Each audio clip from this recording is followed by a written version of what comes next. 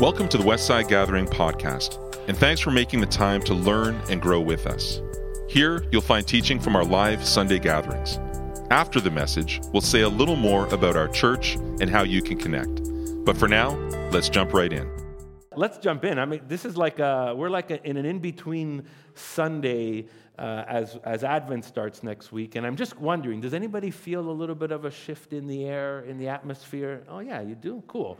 That's good. And obviously the colder weather in our part of the world makes us feel that. But as we move from season to season, you know, summer and fall and winter, but not just that, this season as we enter next week, which we call Advent for a few weeks. You know, that whole Advent season is about anticipation, about waiting, about anticipating God's future, the fullness of God's future kingdom and new creation. We're going to be jumping into that next week. And of course, Christmas. Who's excited about Christmas?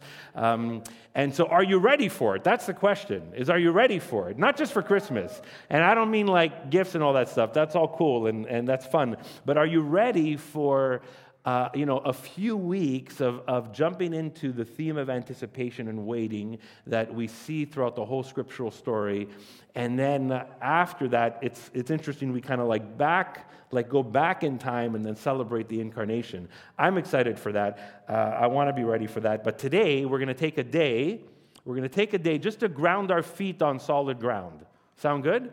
Just to ground our feet, so the whirlwind of the next few weeks, and I don't mean what's happening here. We won't throw you off your rocker when you come on Sunday. I mean, if the Lord does that, that's cool. But what I'm saying is that the whirlwind is unleashed on Black Friday, I think, up until Boxing Day and New Year's.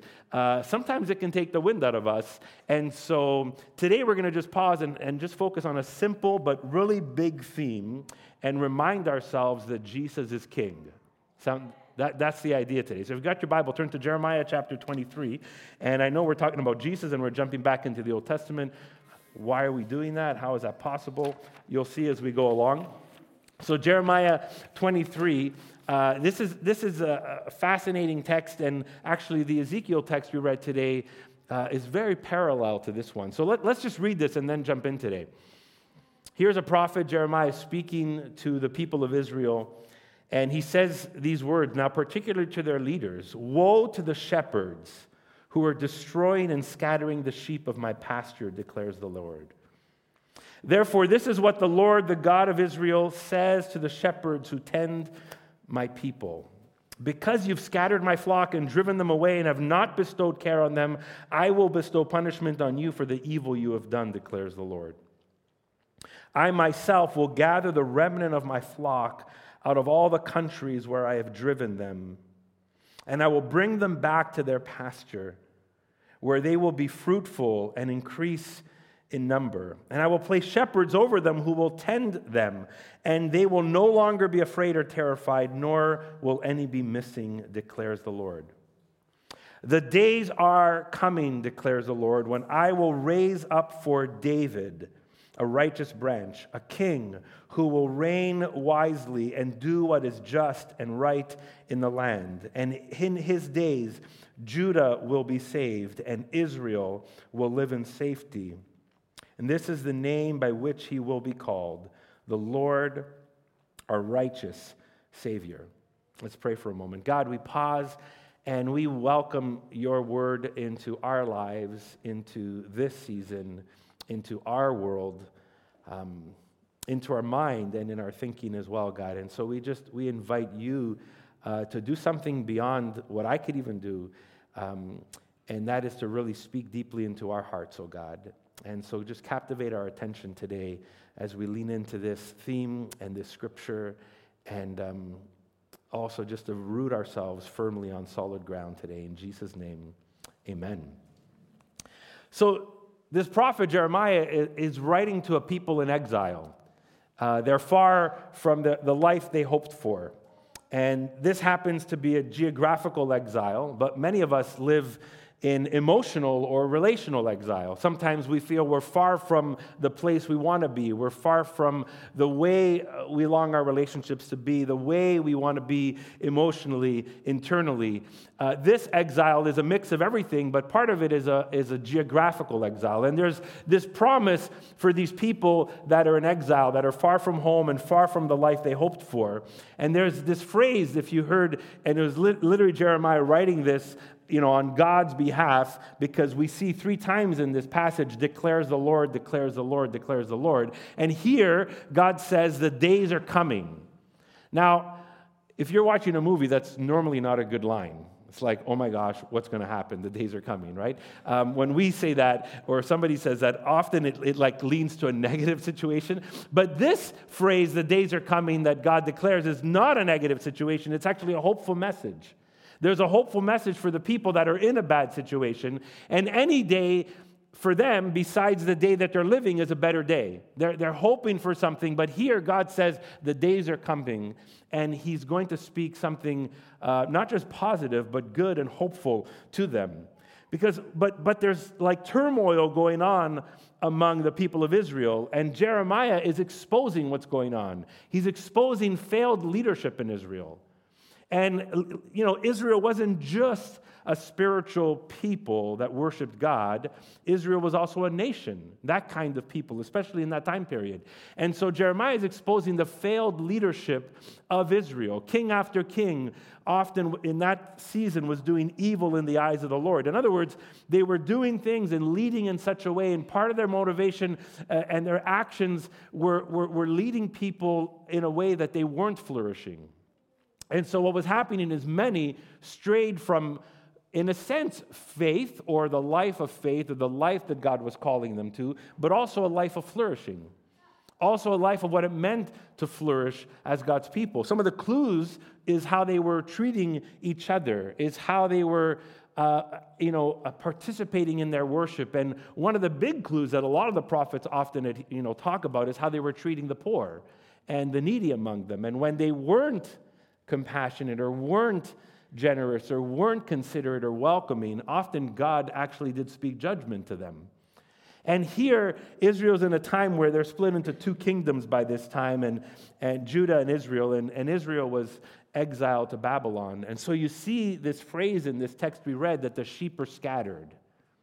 And there's the shepherd-sheep metaphor, kind of the leaders of the people, and then all the people inclusively, and the sheep were scattered. They were away from their land geographically. And I don't want you to get mixed up with modern-day Israel as I'm speaking. I want us to kind of be firmly in the 5th, 6th century BC, okay? Sounds good. And so here, as Jeremiah is speaking to them, and God's judging the shepherds. And he's speaking, basically, the word's shepherds, but he's speaking to the kings and the leaders and the caregivers of the people. In fact, you read this in the second half of verse 2, where God is telling them, because you have scattered my flock, and you've driven them away, and you've not bestowed care on them, right? This is what they've been doing. I will bestow punishment on you for the evil you have done. This is like a serious judgment on the leaders of this people. But God also promises this intervention, which is incredible, because then in verse 3 he says, I myself will gather the remnant of my flock out of all the countries where I have driven them, and will bring them back to their pasture. Then in verse 4 he says, I will place shepherds over them who will tend to them. This is pretty cool, because first God says, I myself will do this, but then he says, I will place other shepherds over them. So God, in some way, is going to do something through another means. Yes, he's doing it, but he's going to choose a means or a people or other leaders to do it. That's the language we see here. And we know what this feels like, because when we go through a season that's not so great, like this is happening in Quebec right now, there's strikes going on, and people are like, we want the leaders to do something, and maybe we need another leader to do something, and we're not going to have a conversation about that in this moment, but that's the feeling, right? Then we're like, oh, maybe we need other leaders. Oh, we need a better leader. Maybe we should get rid of this leader and get someone else. And that's why elections bring so much hope to people, sometimes false hope to people, right? Because we're like, oh my gosh, this person has been so horrible for the last 4 or 5 or 8 years, but this person is going to do amazing. And this is what happened under this person's watch, but this is going to happen under this person's watch, and it's going to be so much better. And wait till this one person is out and this other person is in, and then we're going to be great. And then we see all the comparison ads, like on social media and on news reports and all that stuff, and even just coming out from these leaders' mouths of comparing one another. And we come to realize shepherds don't always live up to their promises. People who lead don't always lead up to their promises. Even if they're have good motives, sometimes it doesn't work. Of course, those with bad motives or, I would say, a wrong framework especially. Shepherds don't always live up to their promises, but sheep don't either. In other words, leaders don't always live up to their promises, but all of us are kind of in that boat where leaders and sheep, or shepherds and sheep, or leaders and people, in a sense, are both responsible. In fact, when Ezekiel, from the text we read earlier in our worship time, brings judgment to the shepherds and the sheep, he doesn't just call out the shepherds, he also calls out the sheep. Because there's a responsibility that all of us have in what is happening in the present moment. And I guess the big idea is this: we're all responsible for how the world doesn't live up to God's vision. Doesn't mean like to carry that weight, like, oh my gosh, the world's not living up to God's vision. I'm an idiot. I haven't done anything. It's not that. It's to not just step away and say, everybody's bad and I'm good. Everybody's doing a bad job. I'm doing a great job. If everybody just did what was in my head, then the world would be great. The reality is we're all responsible for how the world doesn't live up to God's vision, at a leadership level and at a cultural and social level. And this is happening even in Israel in the 5th, 6th century BC. And God's intervention is unique and holds big promise. And we read it in verse 5 and 6, where we'll just read it again. The days are coming, declares the Lord, when I will raise up for David a righteous branch, a king who will reign wisely and do what is just and right in the land. And in his days, Judah will be saved and Israel will live in safety. This is the name by which he will be called, the Lord, our righteous Savior.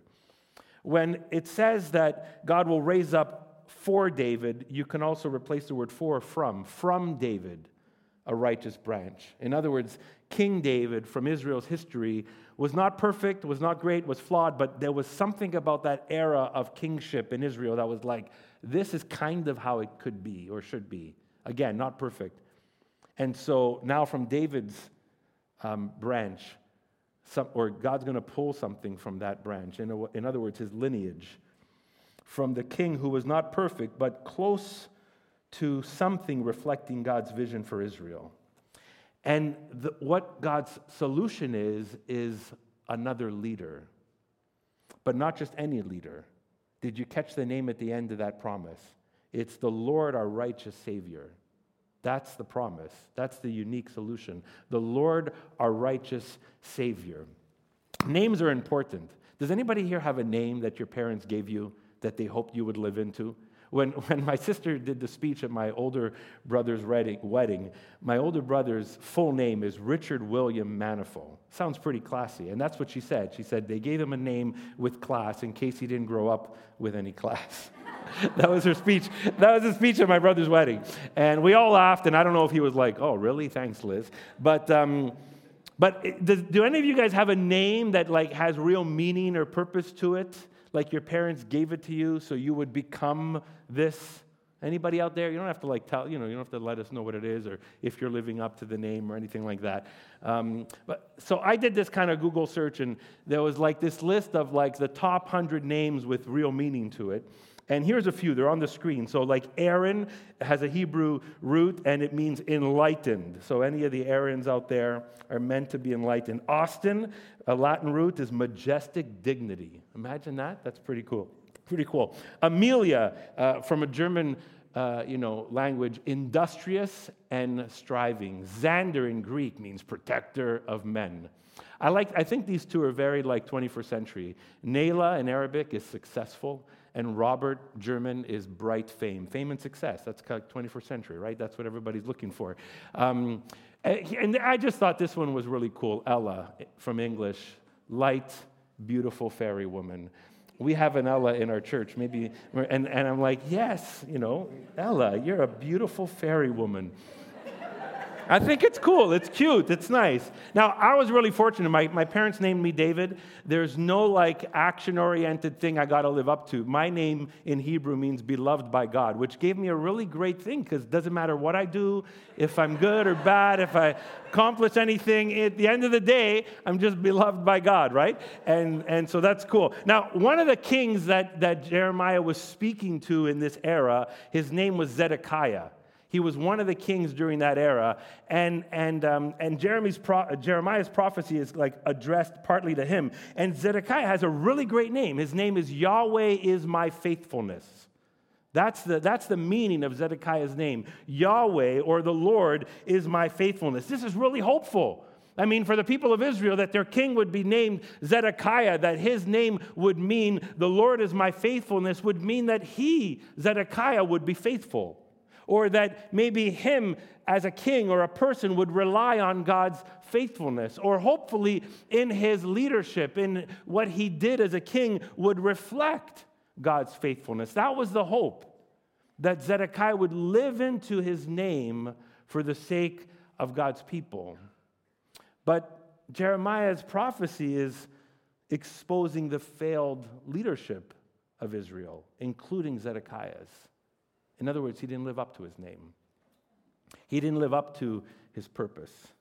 He was one of the shepherds being judged by Jeremiah, ultimately by God. But notice the name of this promised king. The Lord is our righteous Savior. God calls him the righteous branch. Now, the word righteous in this passage, in the original, could also be faithful. God calls him a faithful branch, this king, this leader that's going to come. And the final name is the Lord, our faithful Savior. The Lord, our faithful Savior. That when the Zedekiahs, who were called to reflect God's faithfulness, don't do it, God is going to send a king who is God, our faithful Savior. In other words, God's going to provide for the lack of faithfulness in the failed kings by sending a king who is our faithful Savior. Isn't that amazing? A king who will be our faithful Savior. And one who's described as someone who will reign wisely with wisdom and discernment. And one who will do just and right, do what is just and right. And one who will rescue where the tribes of Israel split, one Judah and one Israel, and will rescue Judah even though it seems like their destiny is dead. And will keep Israel safe while in exile and beyond. Not a bad resume, right? It's not a bad resume for a leader. And this fits into the whole story of Scripture, because the whole story of Scripture is God's restoration project. From where us thinking that everything has gone horrible from Genesis 3 and the fall, where our relationship with God and with each other and with the planet feels broken, and there's a spiraling from Genesis 3 to 11. God, chooses Abraham. We heard that last week, from Kenzo, and God starts this restoration project through Abraham and then the tribes of Israel and Israel. But even though they were meant to be a light to the nations, that didn't fully work out. They didn't live up to their vocation, but God still has a restoration project. And even in the failed leadership of Israel that Jeremiah is exposing, God's restoration project is still on his agenda. And God promises to make things right or bring things to rights. And promises a king that will fulfill it. And will bring the world to right, and will bring God's new creation. And for this to work, it can't just be any king. I mean, the king will come from David's lineage, but the king can't repeat David's life because David's life was also flawed. He was good, and we looked to him in, comparisons, but he was still flawed. And inside this promise of the prophet Jeremiah, we see the promise of Jesus. We see the promise of Jesus coming, and we see the promise of God becoming king in Christ. And we see what's not written in this text, but what is kind of around this text is God's promised Messiah, which basically means the Christ. The word Messiah means the Christ, the anointed one. And while we love to call Jesus Jesus, that's just his name, but his title is the Christ. And he is God's Messiah, the Christ, the anointed one. And what's really amazing is as the whole story of Scripture continues, and Jesus comes onto the scene, and we see him being born, which we're going to celebrate, later in December. But there's someone by the name of Zechariah, and he happens to be married to Elizabeth, and Elizabeth is pregnant with John the Baptist, and her cousin Mary is pregnant with Jesus. And there's a moment when Zechariah ends up kind of bursting out in song, in prophetic song. And Luke writes this for us in Luke chapter 1. And in verse 68, 69, it's kind of split in two, the song. Part of the song is about Jesus. Part of the song is about John the Baptist. And the first part, and we're just going to read 2 verses, he says, "Praise be to the Lord, the God of Israel, because he has come to his people and redeemed them. And he has raised up a horn of salvation for us in the house of his servant David." The word horn there means strong king. He's raised up for us a strong king who saves. A strong king who saves. This is now letting us know that what God was planning, how God was going to intervene for the sake of Israel and for the sake of the world, for all of us, was going to come through this king. We see Jesus' life in the Gospels. We see him live, we see him interact with people, we read his teachings, we read about his miracles, we read about how he embodies the justice and peace and love and well-being of God's original vision for Israel and God's vision for the whole world. And we see how he's faithful to God's purposes and God's mission. He's faithful, so faithful he goes to a cross. So faithful he dies under Roman rule and under the weight of the sin expressed through the authorities of our world. But he's raised from the dead and he ascends to God's right hand. And what we have here is a picture of Jesus, the Christ, the King. That's the theme today. Jesus, the Christ, the King. And later, this Jew who was antagonistic and hostile to those who were becoming followers of Jesus at the time, finding them, entrapping them, even killing them and imprisoning them, he discovers Jesus. He follows Jesus, and we know his name. His name is Paul. And this person, Paul, who begins to follow Jesus, one of the most convicted in his heart, deeply rooted Christ follower named Paul, begins to reach out to both Jews and then eventually Gentiles and plants churches in that region and beyond. And he writes something to this Colossian church, this church that he had planted and started and then wrote back to. And he writes this in verse 13 and 14 of chapter 1. He says, "For he has rescued us from the dominion of darkness and brought us into the kingdom of his Son, the kingdom of the Son he loves, in whom we have redemption and the forgiveness of sins." And I love how Paul, this person who was trying to entrap these new Christ followers, encounters Jesus himself and realizes he is the King. He is the Christ, the King. And later, as he writes to these churches, and you can see it in different letters that he writes, but I love how he expresses it here to the Colossians, that God has rescued us from the dominion of darkness, brought us into the kingdom of the Son he loves. In other words, the kingdom means the society, the people, the community where Jesus is king. He brings us into that kingdom, the kingdom of the Son he loves. That's where we find redemption. That's where we find forgiveness. That's where we find life. And we can just bring it together here. Jesus is the Christ. Jesus is the King that Israel longed for and the world needed.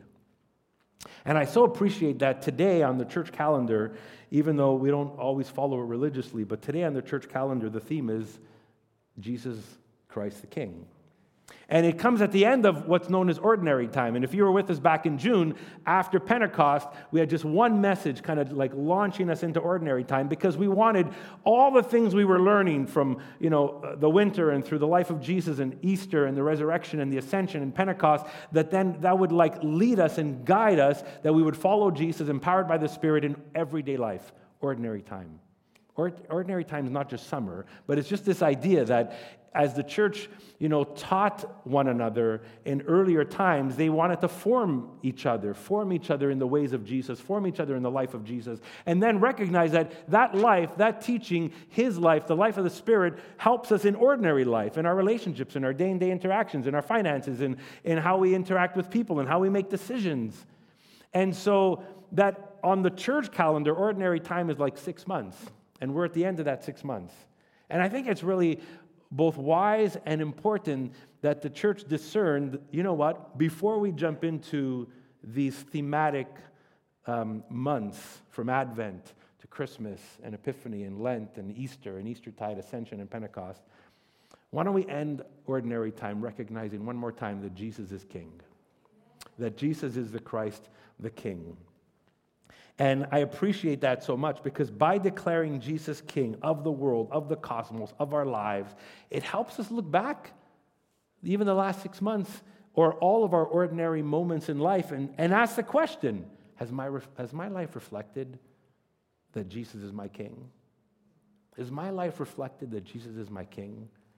And this is not meant to be a weight over us, but it's meant as a pause, as a way that we're spiritually formed constantly to say, is Jesus my Lord? Is Jesus my King? Not only my Savior, but is he my King? Has my life reflected that Jesus is the Christ, the King? But we don't just look back, we look forward, right? Next week, we jump into Advent, and then we soon celebrate Christmas. And we're entering a season where there's so many narratives that are blurred, right? There's the narrative of the incarnation, or in Advent, there's the narrative of anticipating the second coming or the new creation. And at Christmas, there's a narrative of the of incarnation. They're so important stories and themes and biblical truth that we want to immerse ourselves in. But we know that in our day-to-day lives and whatever is going on in our culture, there's blurred narratives. And Black Friday just started us off with one of those narratives. One of them is consumerism. The frenzy of consumerism that rarely has any limits on our purchases. And so we're often like bombarded with these narratives and called into these narratives. And so we're entering a season with blurred narratives. And we're trying to distinguish and discern which ones are pulling at us. Where am I invested the most? The good kind of nostalgia of Christmas connected to friends and family, that's not bad. That's part of the narrative. But of course, the truest narrative is the coming of Jesus, the first and the second coming of Jesus. And by declaring Jesus as Christ the King, this is the beautiful thing. We can enter this season under his lordship and under his vision and under his purposes. Because if we don't, all the other narratives are going to pull us. All the other narratives have the capacity to take precedent. All of the other narratives are very strong and loud and attractive and interesting, and even some of the things inside of them are not all bad. But we want to be driven and following this truth, declaring Jesus Christ is the King. Amen? That's our heartbeat. I'm going to invite our team to come back. We just want to end with a brief moment of worship. But here's 2 things I want to call us into as we just consider that Jesus is the Christ, the King. 2 things, really simple. Faith and worship. Faith and worship. Because it does take faith to believe that Christ is King. It does take faith. It took faith for the early Christians that started following Jesus, for those early Jews who actually discerned and discovered and came to believe that this Jesus was their Messiah. I mean, there are still Jews today that are waiting for a Messiah. But those Jews in that time period recognized that Jesus was the fullness of God's Messiah. It took faith. It takes faith to do that. And faith is 2 things. It's trust and it's allegiance. Because we don't always recognize this. We sometimes think faith is just putting our faith in something that might seem impossible. As the scripture would say, like faith in something we don't see. We believe, but we don't see. But the word faith, it means trust, but it also means loyalty. So our faith in Jesus Christ the King is trust that he is king, that he can lead my life better than I could lead my life, that the narrative that he calls me into, the story, God's restoration project, all the way towards new creation is true. Takes faith, takes trust to do that, but it also takes loyalty because we're called to follow him. And so in the thick of our decisions, whether it's in this season or any season, then we're making those decisions. Am I following, is he my Lord? Am I allegiant to him? Or just the stories around me in culture? And the other piece that I want to call us into, and me too personally, is our worship. That in this season, I think we're going to be called outside of the narrative of Scripture to worship a lot of things, and it gets really intense. And my invitation to you is: will we make our worship of Christ? Worship is giving worth to something. Will we make our worship of Christ the thing, the only thing ultimately we worship? And if Jesus is the Christ, the King, then the invitation is faith and worship. Because what we worship is what shapes us and forms us. And so the invitation to faith, through trust and allegiance, and worship, what we give our attention to. So I think in the next 3-4 weeks, it's even more crucial with the spiritual practices and disciplines that we engage in: prayer, scripture, being present with the Lord, our time together on Sundays. I think it's even more important because other stories are going to be clamoring for our attention. So I want to invite you into that this last month of 2023 is really important in our own spiritual formation, in our faith, in our worship. And there's a practice I want to invite you to, and I'm not going to explain it here. It's on our website. It's a pre-Advent practice because Advent starts next week. And on our website, if you go to the next step section or connecting section, there's a spiritual practice link, and you can click that spiritual practice link, and there's a few you can find. There's only 3 available right now, but one of them is just Christ the King. And if you get our e-newsletter, you would have seen it already, but it's just there, just for you to go back to. And it's really a simple way for us to use the scriptures of this day, and more than I quoted, for the next week as a preparation for Advent, where we can just take time to be silent, take time to invite God to speak to us through these scriptures as we reflect on them, and then to be prayerful about people in our lives in this season that are in need, that are looking for hope, people we're inviting out to our Christmas events because we long for God to reveal himself to them, because we believe that Jesus leading their lives would be better for them, right? And then lastly, the practice just ends with an affirmation that we believe that God has sent Jesus and we trust him. And so I'd encourage you, go to our website and find that practice as a way for you to just use it this week. And then as we wrap up here, and we're going to pray and just reflect for one more moment, just look at the world around us. Think about the world around us. I'm an optimistic person. I believe that, sometimes people say things are worse than they are. But at least I would say, though, that we don't see a widespread influence as Christ the King in our culture.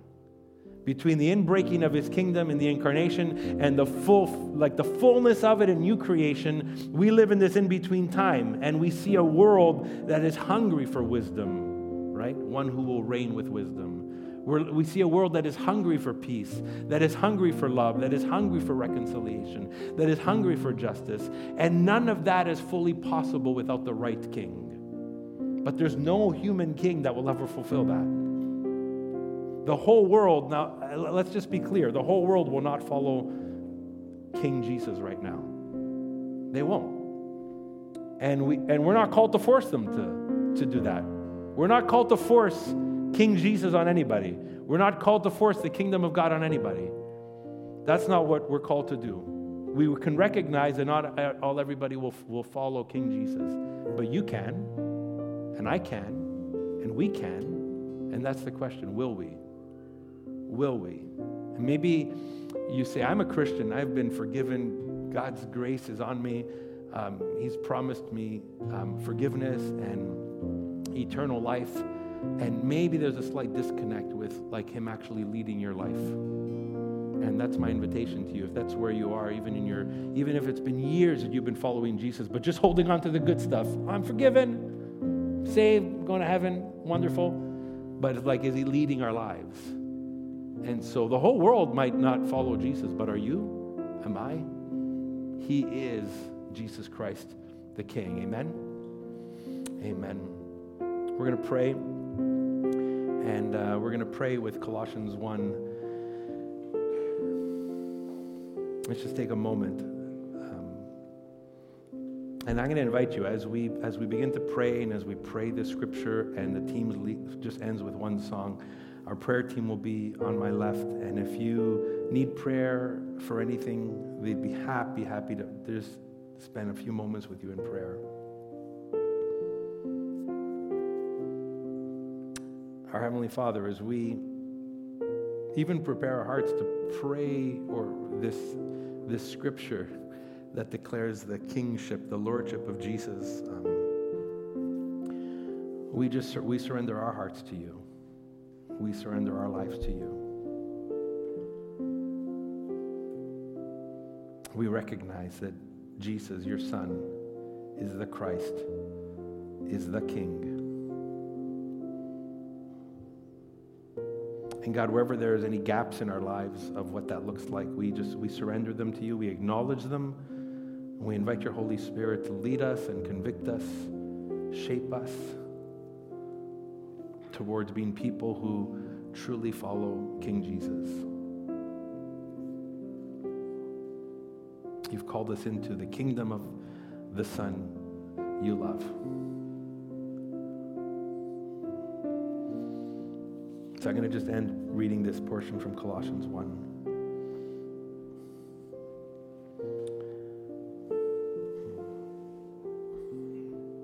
For he has rescued us from the dominion of darkness and brought us into the kingdom of the Son he loves, in whom we have redemption, the forgiveness of sins. The Son is the image of the invisible God, the firstborn over all creation. For in him all things were created, things in heaven and on earth, visible and invisible, whether thrones or powers or rulers or authorities. All things have been created through him and for him. He is before all things, and in him all things hold together. And he is the head of the body, the church. He is the beginning and the firstborn among the dead, so that in everything he might have the supremacy. For God was pleased to have all his fullness dwell in him, and through him to reconcile to himself all things, whether things on earth or things in heaven, by making peace through his blood shed on the cross. Amen. Thanks for listening. We hope this message helps guide you on your spiritual journey of discovering the life and message of Jesus. We update this podcast weekly, so why not hit subscribe and journey with us? Who are we? Westside Gathering is a local church in the West Island of Montreal. We're a simple community of faith where we want you to feel welcome, even if you're not into church or religion. We meet every Sunday, but you can also find smaller groups, environments, and resources for all ages between Sundays. Find out more at westsidegathering.com. You can also find us on Facebook, Instagram, and Vimeo. We'd love to hear from you. Ask a question, ask for help, or let us know how we can pray for you. If you'd like to contribute financially, just go to westsidegathering.com/giving. Until next time, peace.